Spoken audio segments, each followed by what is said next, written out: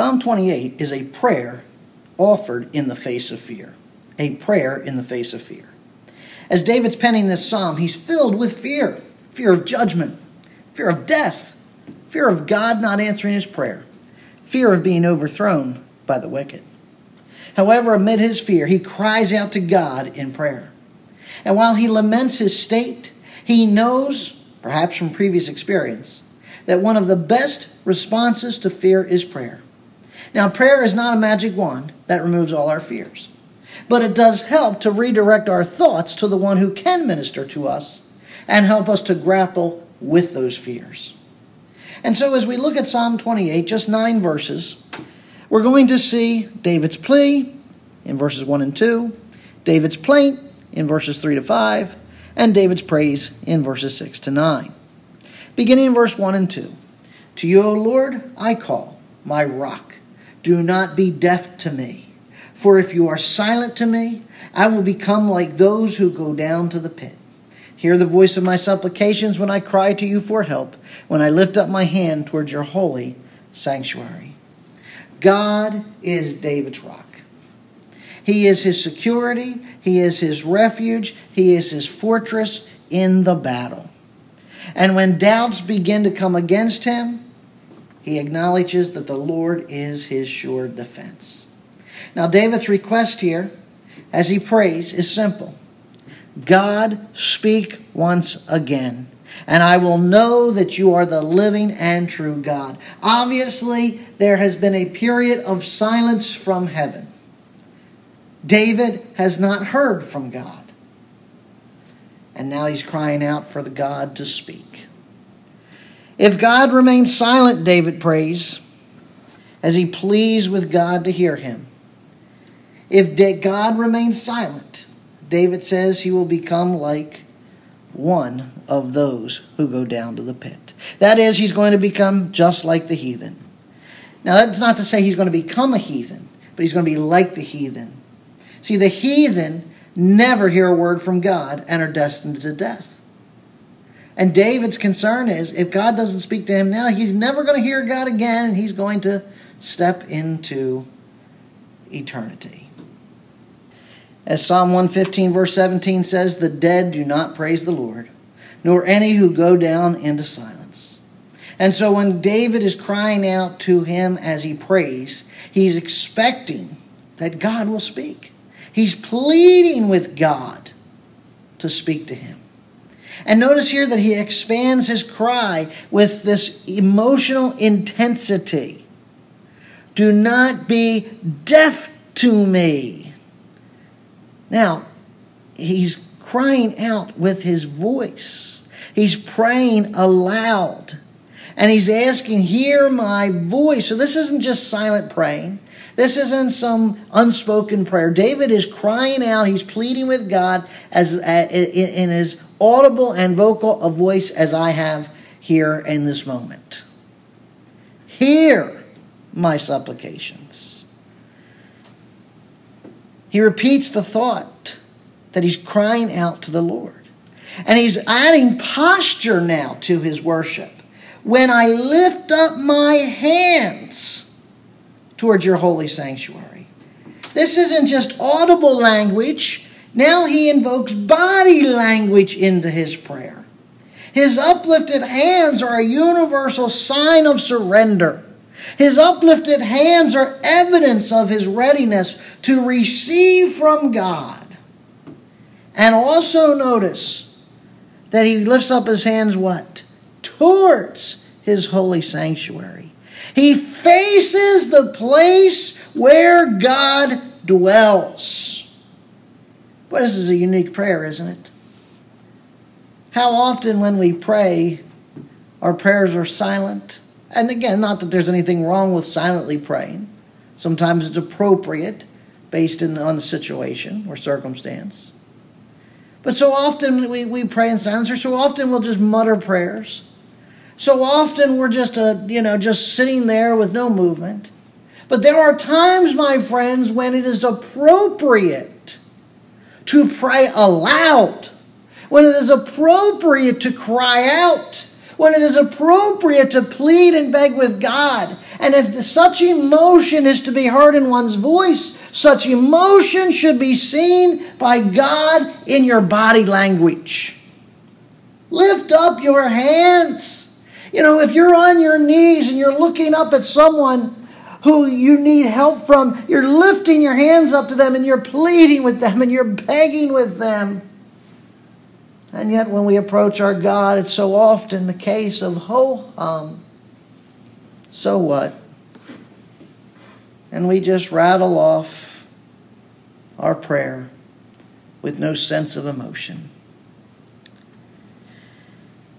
David's voice, David's hands, David's body are all engaged in prayer. He's throwing his whole self into his prayer.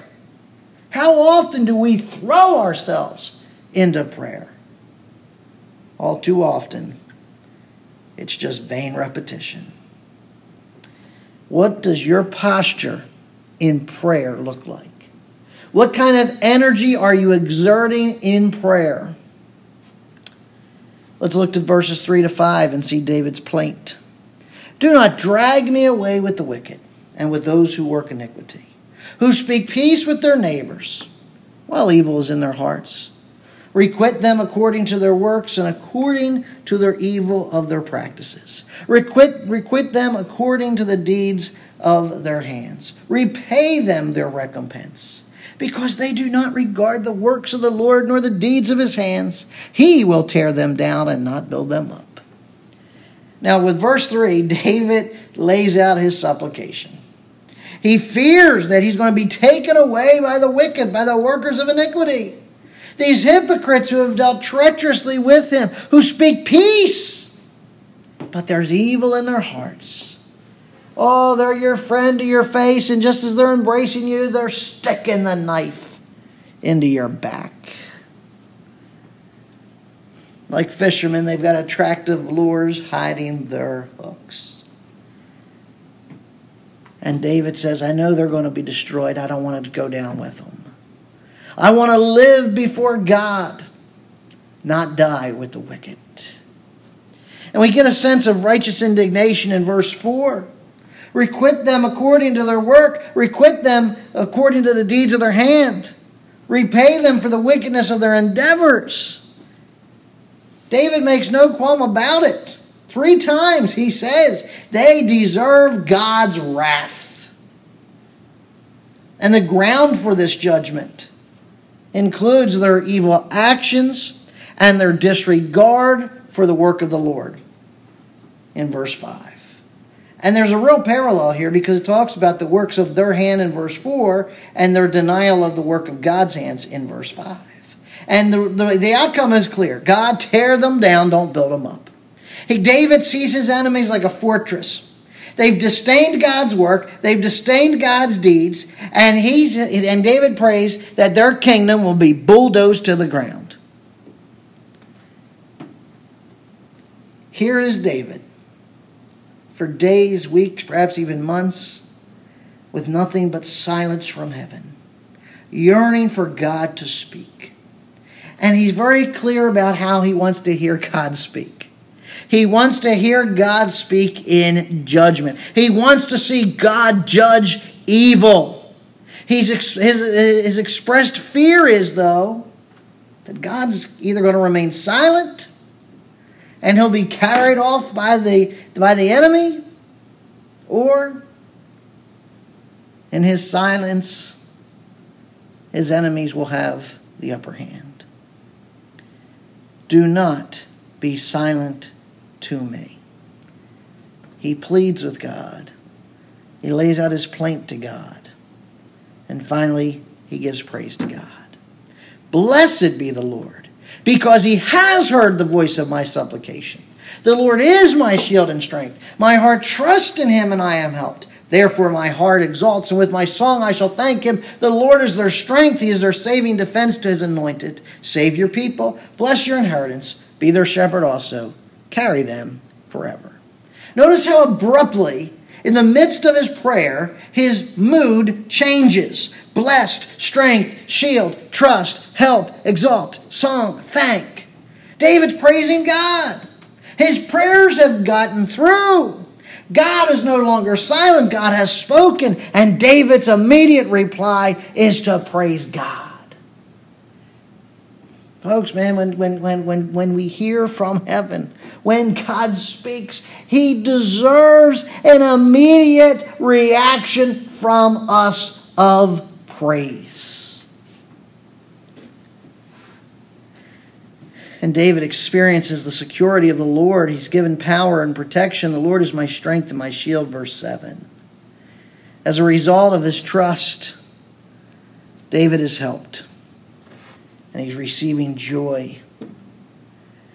I find it interesting that resolution for David also brings resolution for Israel. David just doesn't stop with his praise. Now he goes on to pray for others.